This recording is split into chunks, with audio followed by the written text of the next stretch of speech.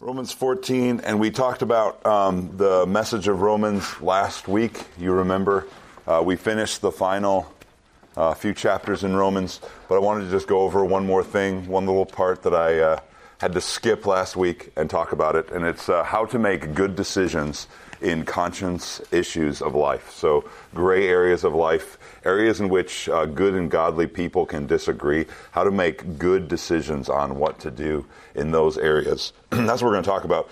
And I want to really jump off of Romans 14, verse 5. One person judges one day above another, and another regards every day alike. Each person must be fully convinced in his own mind. Let's talk about what that means today. Let's begin with a word of prayer.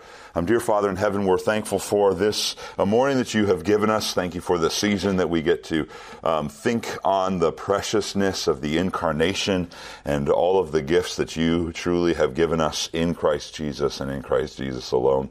We pray that we would be those who are faithful bearers of the gospel, that we would walk worthy of the manner of the calling to which we've been called, that we would walk worthy of the gospel as your word continually exhorts us to. We pray that this message would be helpful to these students in making good choices and not just living a life that anyone else could live, but living a life to the max for your glory and for your worship. We pray this all in Jesus' name.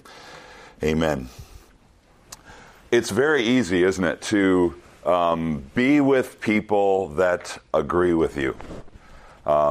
Right? It's very easy. Sometimes that kind of determines your friendship choices. Well, this person agrees with me on everything, so it's very easy to hang out with them. But in the Church of God, we are surrounded by people that may not totally agree with us in everything.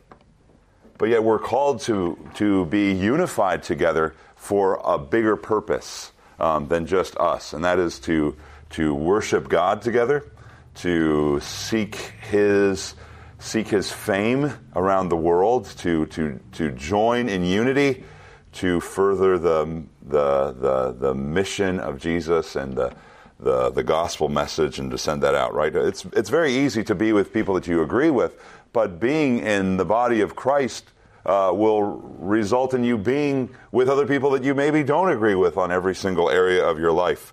How do we live with one another in areas that we disagree with one another? That's what Paul wants to talk about in Romans 14 and 15 and even beginning in Romans 13, I would say.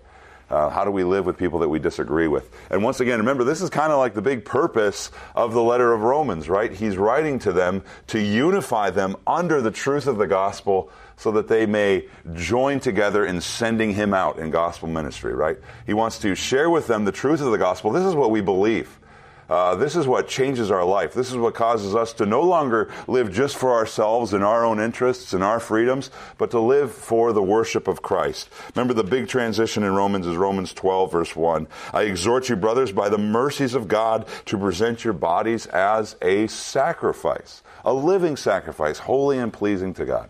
This is how we live as believers. Believers are those who live out the gospel. They're continually seeking to worship Christ in everything they do. The gospel changes the way you even disagree with people. It's because of what Christ has done for you.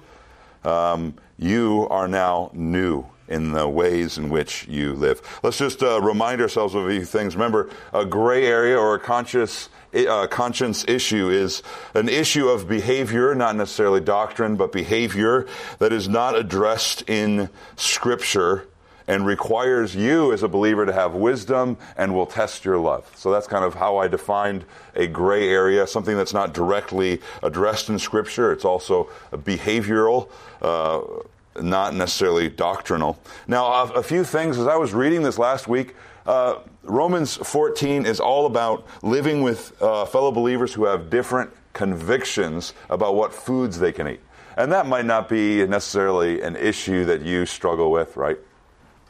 I really love pork, but I know somebody at church who really does not like pork and thinks it's sinful to eat pork. I don't think that's an issue that you guys are struggling with, but there are applications to this. Some people have a sensitive conscience about one issue that is not maybe directly addressed in Scripture, and you do not. And so how do you live with these people? The Bible actually, when you read Paul, in regards to this whole food and days and drinks issue, sometimes Paul actually doesn't just say, hey, who has the weak conscience in the room? I'm going to kind of shift my position to theirs. He does that in chapter 14 here a little bit. He says, hey, seek a brother's welfare, right? Don't try to intentionally destroy a fellow in Christ just by your freedoms. That's what he's saying in Romans 14. But there are other places, like in Colossians 2 or Galatians, or you could say 1 Timothy 4, where Paul says these people are treating food or marriage or special days as like a gospel issue, right? If you celebrate this day, if you don't eat these foods, if you don't get married, you're a true Christian. They're treating it as a gospel issue. And you see in those places, Paul comes down really, really, really hard. Matter of fact, I'll just read it to you. Colossians chapter 2, right? Therefore, no one is to judge you in food or drink or in respect to a festival or a new moon or a Sabbath day, things which are only a shadow of what is to come, but not the substance. Or down in chapter 2, verse 20, he says, if you have died with Christ to the elementary principles of the world, why, as if you were living in the world, do you submit yourselves to decrees? Do not handle, do not taste, do not touch, which deal with everything destined to perish with use, which are in accordance with the commands and teachings of men, which are matters having, to be sure, a word of wisdom in self-made religion and self-abasement and severe treatment of the body, but are of no value against the indulgence of the flesh. See, some people are saying, hey, if I don't have this kind of food, if I celebrate this specific kind of day, it puts me on a higher spiritual plane than you.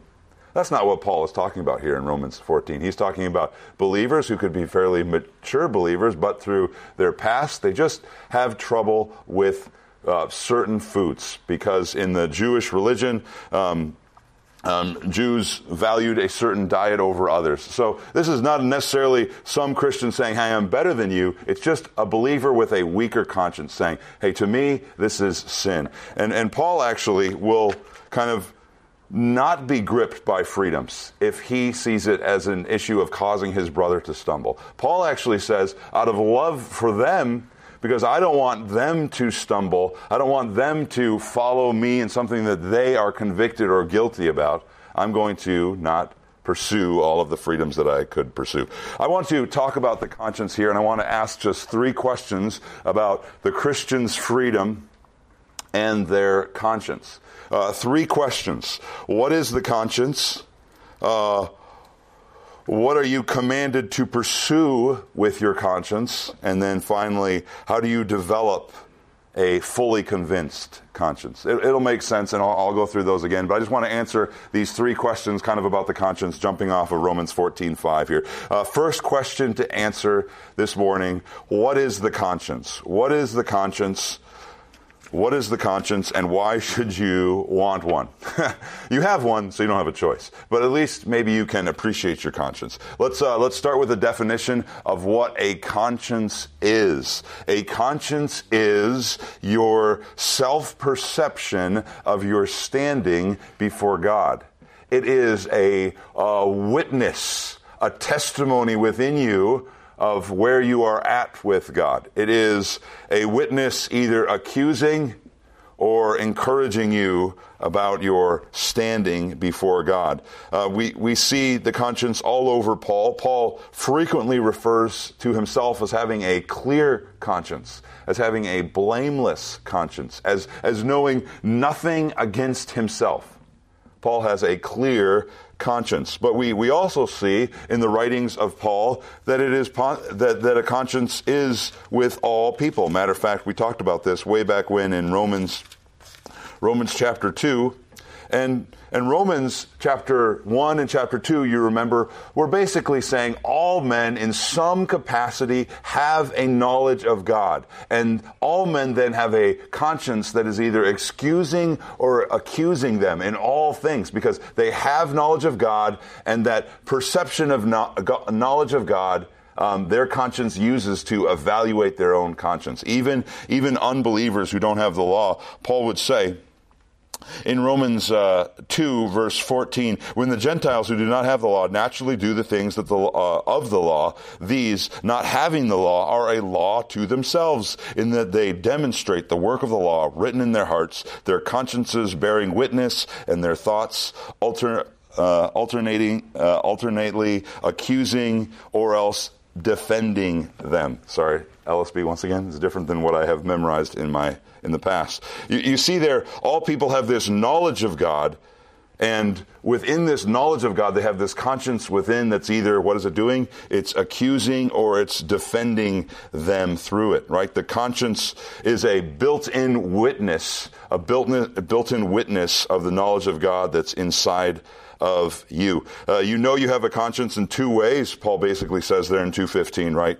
You have a conscience because it is accusing you. I have done something wrong and I feel guilty about it. You know you have a conscience because your conscience is maybe defending you, or as it says in ESV, excusing you, right? When you try to make excuses for your sin, that's evidence, that's witness that you have a conscience about you, a self-perception of your standing before God, and that's causing you to make excuses for what you've done because your conscience feels guilty. But a clear conscience is a valuable thing to have. A clear conscience is a freedom from guilt under the truth of God. A clear conscience is a freedom of guilt under the truth of God, right? There's all sorts of ways to have a quote-unquote clear conscience, but the true biblical clear conscience, it comes to you because you know God's Word and what He says about what sin is and what sin isn't. Some people pursue a freedom of guilt from many excuses, right? Well, I'm just naturally this way. Oh, I was born into this kind of family. I was raised in this type of situation. Therefore, they excuse their guilt. That's how they kind of pursue a freedom from guilt. Some people pursue a freedom from guilt based on forgetfulness. I'll just try to forget about God. I'll just drown out myself in sin so that I completely forget about God. That is called, by the way, a seared conscience, that you persist in disobeying the knowledge of God that you have to the extent where you no longer have spiritual feeling anymore. That's what Paul talks about in 1 Timothy 4, a seared conscience. But that's not a clear conscience, right? Making excuses doesn't give you a clear conscience. Drowning out your conscience with sin doesn't give you a clear conscience. Where does a clear conscience come from? One writer says this: your conscience is only as reliable as it adheres to the truth. The more your conscience adheres to the truth, the more your conscience and your mind is transformed by the Word of God, the freer you can live. And the more happy you can live as well, right? Because when you know the Word of God, you know a few things. You know what sin is and you know what sin isn't. And also, you know what to do with your sin. And your heart can have a clear conscience because you can embrace the gospel of Jesus Christ and say, Jesus has paid it all. There is no guilt for me to bear before God if all of the judgment for my sin is on Christ. That comes to you through the knowledge of God's Word. You can have a clear conscience. Now, that is a conscience that's a clear conscience. Why do you want it? Obviously, that first reason there is, right, you can have a clear conscience, and that gives you tremendous freedom in God. There's other reasons. Just basically, you'd understand this. A conscience is a great gift from God, isn't it? A conscience is a warning alarm in your heart and in your mind. Hey, don't touch this. This is dangerous. And a conscience that's informed by God's truth gives you a warning sign in your life of things that displease God and are dangerous to you and to your heart and to your mind and to your life. A conscience is a really, really valuable thing. It's a gift from God. It's a cry of alarm. There is this illustration in nature. And now, how many are here? Like 30 people? 29 of you are going to be unexcited about this illustration. And one of you is going to be super excited about this illustration. Are you ready for this? Are you ready for this, Brooklyn? Are you ready for this? You're not going to be excited about this illustration, but you're going to know somebody intimately who is very excited about this illustration. There is this bird called a drogo bird. Do you know what a drogo bird is? It's a drongo. A drongo? It says drogo in the book. Drongo. All right, apparently there's a bird called a drongo bird that's spelled D-R-O-G-O. It said drongo. Okay, anyway, we'll go with drongo. And if this illustration does not work out, it's because I got the wrong bird. It sounds an alarm whenever there is a predator present. Say there's a hawk flying around. This drongo bird will cry out. Now, this bird's cry is very valuable to other creatures. For example, there is this thing, I think, that's called a meerkat. Meerkat. And it hears the drongo bird's cry, and it runs away because it knows that a hawk is near. So you could say the meerkat uses the cry of alarm from the drongo. Good night. Words are weird. And it saves itself from danger. There's also another way you could understand this, right? A conscience is a cry of alarm like a ship that is way ahead of you on the high seas and saying, hey, look out, there are icebergs ahead. You might want to avoid this, right? A conscience is a gift because it alerts you to danger and it enables you to run and hide and be saved. When you have a clear conscience, when you have a conscience informed by God's word, by God's truth, you have a defense, and that's a gift, right? That is something that you should pursue. That's something that you should seek. That's not something that you should say, hey, the Christian shouldn't have a conscience. You should say, wow, I should have a clear conscience. I should have a conscience informed by the Word of God. That is a conscience. That's why you want it. Second question, even though that first question was two questions packed in one, but we're going to go with the second question. What is the Christian's calling in every issue of their conscience? What is the Christian's calling with conscience issues, with issues where two God-fearing, Christ-loving believers may disagree? What is your calling? Your calling isn't just, as we see in the New Testament, to have the most prohibitive conscience of all your friends. Your calling isn't just to say, hey, who's offended by what? I'm going to be the most offended by everything. I'm going to not do anything because I'm going to be so worried about what other people think of me. That's actually not your calling. You see what your calling is there in Romans 14:5. Your calling is to be fully convinced in your own mind. That is what every Christian is to be. They are to be fully convinced in your mind about every situation in what you face, right? The word there, fully convinced, is two words kind of packed together. It means to be fully and bearing. Every Christian is called in every situation to bear full conviction about what they are doing and why they are doing it.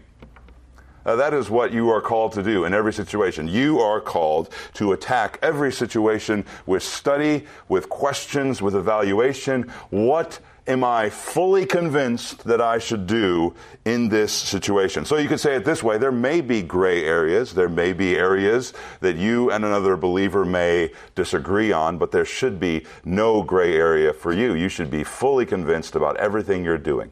You should see the world in terms of you in black and white terms. Now, you understand this person may disagree with me, but I am fully convinced about what I do. I live convictionally. I do this because I am absolutely convinced that this is what I am called to do in every single situation of my life. That seems a little intense, right? But that's what Paul's saying, right? He says, everyone must be fully convinced in their own mind when it comes to issues on which you disagree. What are you to be fully convinced for? What are you convinced about? You are convinced that this activity, done in this way, worships Christ the most with your body. You are convinced, I am doing this, and I am fully convinced that by doing this, I am praising God the most through how I do this. Notice what Paul says there. In 14:6, let's keep reading. He who regards the day regards it for the Lord. And he who eats, eats for the Lord, for he gives thanks to God. And he who does not eat for the Lord, he does not eat and gives thanks to God. For not one of us lives for himself, and not one dies for himself. For if we live for the Lord. If we die for the Lord. Therefore, whether we live or die, we are the Lord's. Notice, one believer is doing something because they are fully convinced that they are doing this for the Lord.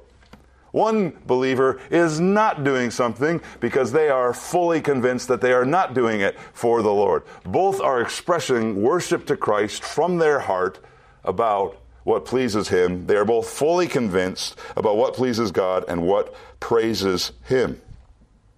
They are fully convinced that they belong to Christ. He says that in the end of verse 8 there, right? We are the Lord's. I'm not myself. I'm not my own. I belong to Christ, and I'm called to honor Christ in my body, in my mind, in my thinking, in everything. And what's the reason for all this? I belong to the Lord, and I was saved to be a living expression of worship to the Lord because He has fully purchased all of me. Verse 9, what does he say? For to this end Christ died and lived again, that He might be Lord both of the dead and of the living. All of my life, from life to death, is the Lord's. Christ has purchased it, and now I live intentionally, convictionally, for His glory. Every aspect of your life is dominated by not just what can I do, but what brings Him glory. That's what you need to be fully convinced about. What brings the Lord most glory in every action of my life? Every situation is put into focus this way, right? This is what we talked about last week, right? When we were talking about Romans 12, 1 and 2, right? The gospel applied brings everything into focus in your life. How can I be a living sacrifice in this situation? How can I be serving Christ in this situation? How can I make this circumstance an act of worship in how I engage in it? Now, some of you are like listening to this and like, I know exactly what he's talking about. I know exactly what I should do in this situation or shouldn't do in this situation for worship to Christ. And that's really great. That's wonderful. I would say that is a sign that the gospel is taking root in your life, that you want to live all of your life as an act of worship to the Lord, right? That is the natural consequence of the gospel in your life. I want to live as a living sacrifice to Christ and Christ alone. But it may be a little bit different in how you interpret that versus how someone next to you interprets that. Some of you may be led to enjoy many things as a gift of God that can be received with thanksgiving. Some of you may be led to avoid many things that you see as not a gift of God, right? There is this, once again, going back to 1 Timothy 4. 1 Timothy 4, there is false teaching that forbids marriage and forbids certain foods, but then Paul goes on to say in 1 Timothy 4:3, God created these things to be shared in with thanksgiving by those who believe and know the truth. For everything created by God is good, and nothing is to be rejected if it is received with thanksgiving. For it is sanctified by the word of God and prayer. Right? There are some things that are actually, you get to enjoy more through thanksgiving. You get to enjoy more because you are living it intentionally. And let me just say this. What is the value of living life fully convinced? Well, everything in your life now has a purpose, doesn't it? Everything in my life has a purpose that I am pursuing, right? I'm no longer just living for myself, but I'm living to praise and thank God, right? And then suddenly everything in your life has new energy about it too, right? Your chores have new energy about them because they are done to the glory of God, right? Your schoolwork has a new energy about it. Matter of fact, I would say your grades will go up because you're doing it as an act of worship to God and not just trying to get through.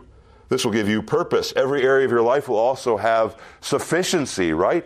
You know that, hey, if I am fully convinced that this is what Christ Jesus wants me to do, I'm also fully convinced that he's going to give me every resource to do this faithfully. I love 2 Peter 1:3, right? His divine power has granted us everything pertaining to life and godliness through the full knowledge of him who called us by his own glory and excellence. Matter of fact, look over in Romans 14:4. Who are you to judge the servant of another? To his own master he stands or falls, and he will stand, for the Lord is able to make him stand, right? You have conviction that I have everything that I need to live for the glory of God when you are fully convinced. Now, if you're living your life just saying, hey, I'm going to live in gray land and just kind of say, I hope this doesn't offend God, and I'll just kind of coast through that way, you're not as fully convinced about his sufficiency. But when you say, hey, in this activity, I have sufficiency because I know Christ is going to give me what I need to worship him in this area, you have great hope, great sufficiency. You believe that the Lord is able to make you stand. The Lord is your master. He will give you the grace to live out this life as an act of worship to him. You'll have great sufficiency. I would also say if you live this way, if you live fully convinced in your own mind, every area of your fellow believer's life will also suddenly have understanding to you. You'll be able to give people grace when they disagree with you. You'll be able to say, you know what, I love Jesus, and I'm truly convinced that you love Jesus as well. And even though we do not disagree, or even though we disagree on this area, I believe that you are fully convinced that you are living for the worship of Christ, and I can respect that. I may not agree with exactly how you live your life, but I can find common ground on why we are living this life, right? We are living to the worship and praise of Christ. We are living to be living sacrifices dedicated to proclaiming the mercies of Christ. And then in areas unclear, you can choose to see your fellow believers with thanksgiving, right? Instead of with criticism. You can, as it says in Romans 14:1, right, accept one another because you are thankful that they are living lives that are fully convinced about how to bring worship to Christ. You can accept one another. This is not necessarily agreeing with everything they're doing, but it's appreciating them as full Christians, saved by grace and dedicated to the worship of God. You'll also, if you do this, be very willing to set aside freedoms, right? Because your life is not about you and your freedoms. Your life is about Christ's worship. And sometimes Christ may be worshiped when you do things with thanksgiving. And sometimes Christ may be worshiped when you don't do things in preference of another believer, right? It clears up your life. It enables you to have an understanding for your fellow believers. Let's move on to our final question. So we talked about what is the conscience. We talked about what you're called to do in every area where perhaps you disagree with another believer. Final question concerning the Christian's freedoms and conscience issues. How do I become fully convinced in my own mind about a certain area of life? How do I get this Romans 14:5 full conviction that everything I am doing is for the worship and praise of God? Now, if you get this point, this will unlock what you are to do in every situation. This will make life very clear to you about how you are to live. These are points that I've gone over before, but every time I go over them, I kind of rearrange them based on what the message is I'm bringing to you. So here are these points that may be familiar to some of you, may not be to all of you. I would basically say the basic answer is every area of your life in which you have questions, you should pepper with these questions. You should pepper with questions about every area of your life. Now remember, these are not questions that you use to judge someone else's behavior. These are questions you use to evaluate your own choices in life so that you can be fully convinced about what God wants you to do in your life. First question you should ask, Now, this is confusing my structure, right? My structure is questions, and then under one of my points is questions you should ask about that question. Sorry about that. But let's just work with me in my weakness here. Questions you should ask about this area. First question, is this unclear or uncommanded in Scripture? Am I really convinced that this is an unclear issue in my life? Or does Scripture actually speak to this? I should form convictions of conscience based on what Scripture says. And I only have freedom where Scripture is not clearly directing me, right? Don't fall into the trap of thinking that every area in your life is freedom. We don't get that sense at all in the New Testament, right? There are bundles of issues that are completely set for you through the commands that you see in the New Testament, right? There's a lot of black and white in the New Testament, I would say. For example, the authority of Scripture is not a gray area. 2 Timothy 3:16 and 17 tells you that all Scripture has been breathed out by God and is authoritative, clear. It's not a gray area. It's not like, hey, I can disagree about that. Some areas of Scripture are not inspired. That's not a gray area at all. There is a necessity of sanctification also, right? Some Christians would say, hey, you don't need to be sanctified to follow Christ. There's a necessity of sanctification. We see that in 1 Thessalonians 4. Serving and being members of a local church, we see that in 1 Corinthians 12:12 and Romans 12:6, right? It is assumed that you serve and are joined to a local church. That's not a gray area. Sexual sin in your life, whether that's sexual immorality, whether that's adultery, or whether that's homosexuality, are not gray areas. What you do with your thoughts and in your minds are not gray areas in the Christian's life. Sins of the lips, whether that's lying, or whether that's coarse jesting or joking, or whether that's corrupting speech, are not gray areas in the believer's life. I've spoken to many a teen that thought that words didn't matter. They're just little bundles of letters that we attach our own meaning to, so they do not matter at all. But we see in Ephesians 4, Ephesians 5, Revelation 22, James 3, 2 Thessalonians, that's another verse, Ephesians 4, again, we see all of these areas in which the words we speak are very important to Jesus. And the words that we use can either destroy or build up our fellow believers, whether that's lying, joking, or just nastiness with our speech. Work ethic is not a gray area in the believer's life. We are called to be hard workers. You see this in 2 Thessalonians chapter 3. Robbery and thieving is also not a gray area. If some of you are contemplating a life of home felony invasion, think again. That's according to Ephesians 4:28. Keeping temptations nearby, keeping, provisions for the flesh nearby is not a gray area in your life. You see this in Romans 13:14. Holiness, the Christian's call to holiness in their life, to separation and dedication to God, is not a gray area. You see that in 1 Peter 1:14. And that's just to name a few. These areas are not gray. And maybe before you decide, hey, what movie should I watch? What music should I watch? Maybe you should actually search and see, is there a way in which Scripture maybe addresses some of the areas that I'm thinking about? Is this unclear or uncommanded in Scripture? Here's another question you could pepper this issue with. Will this lead to greater bondage in my life? 1 Corinthians 6:12 says, all things are lawful to me, but I will not be mastered by anything.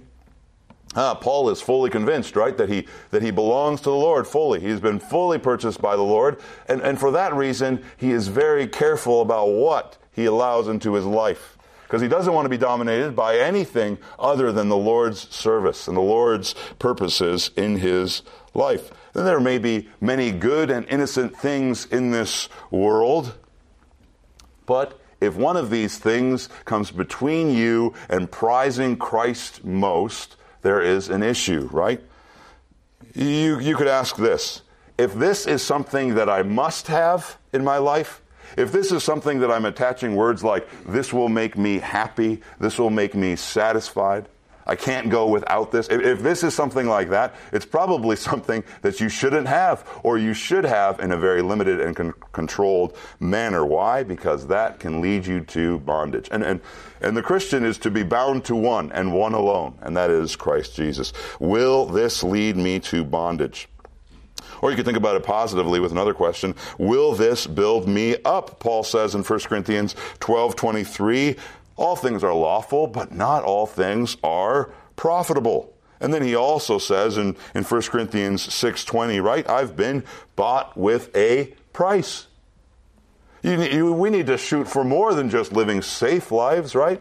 We need to shoot for more than just saying, hey, what can I do? I can do all things. No, we need to shoot for more. The very fact that he says not all things are profitable, to me, suggests that there is a range of value to the activities that you can pursue every day, right? One thing might be totally innocent, but have no profit to it. Another thing will actually increase your love for Christ, your love for others. Some things are maybe allowed, but are they profitable? Right? And when we're talking about living a life that's fully convinced, that's a very important question. Does this have profit? Will this dampen my enthusiasm, my love, my eagerness to worship Christ? Or will this excite it, enthuse it, encourage it? How will this activity build me up?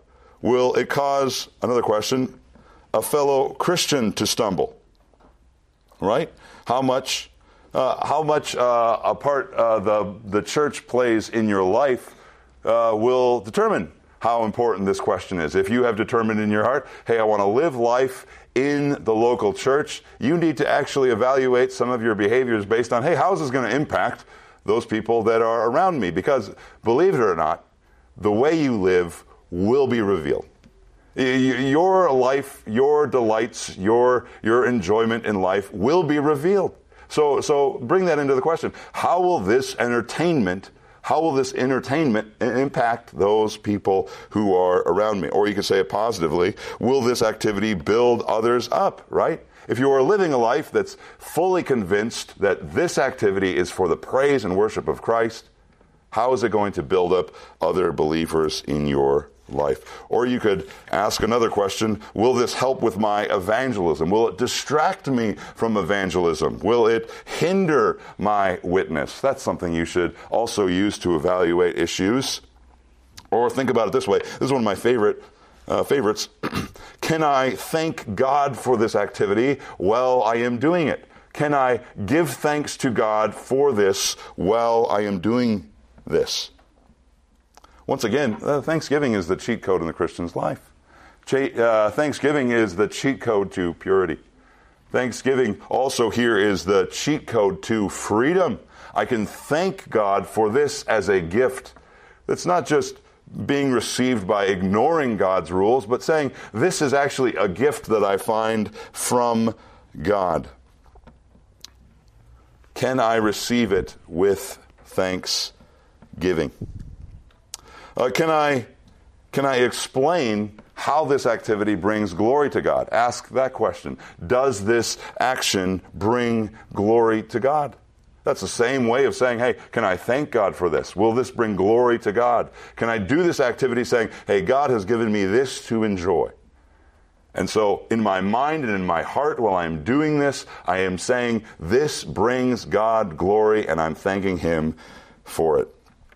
A really important question to also ask, and this is where we get to with, places like 1 Corinthians or Romans 14 is, hey, will this blunt or blur my conscience?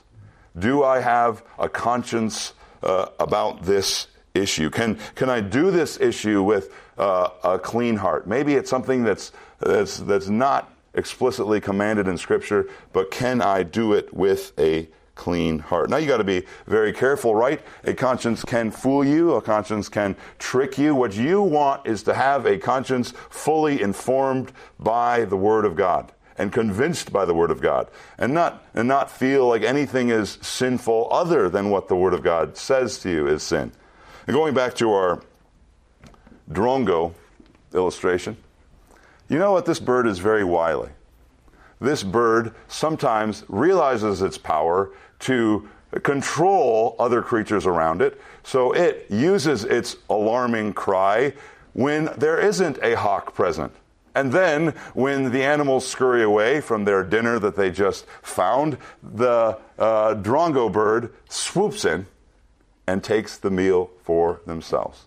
It's very good to have a conscience, but if your conscience is alarmed by things that Scripture tells you you shouldn't be alarmed by, you could very well be missing out on something that God wants you to enjoy. That's why it's very important to inform your heart and your mind through the absolute convictions of Scripture.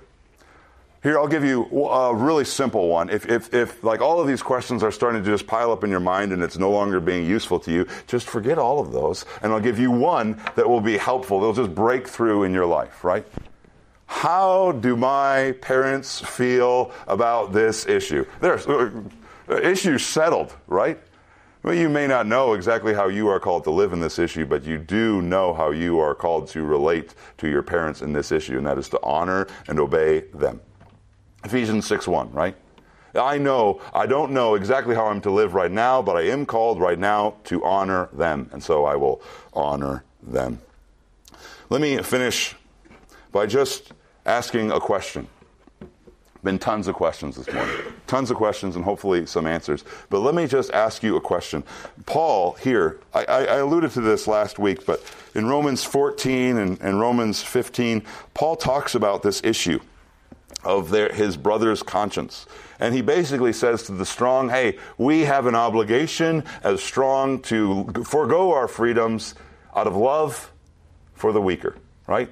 We have more obligations because we do not have such a prickly conscience on these issues. Question: why does Paul not just answer the question?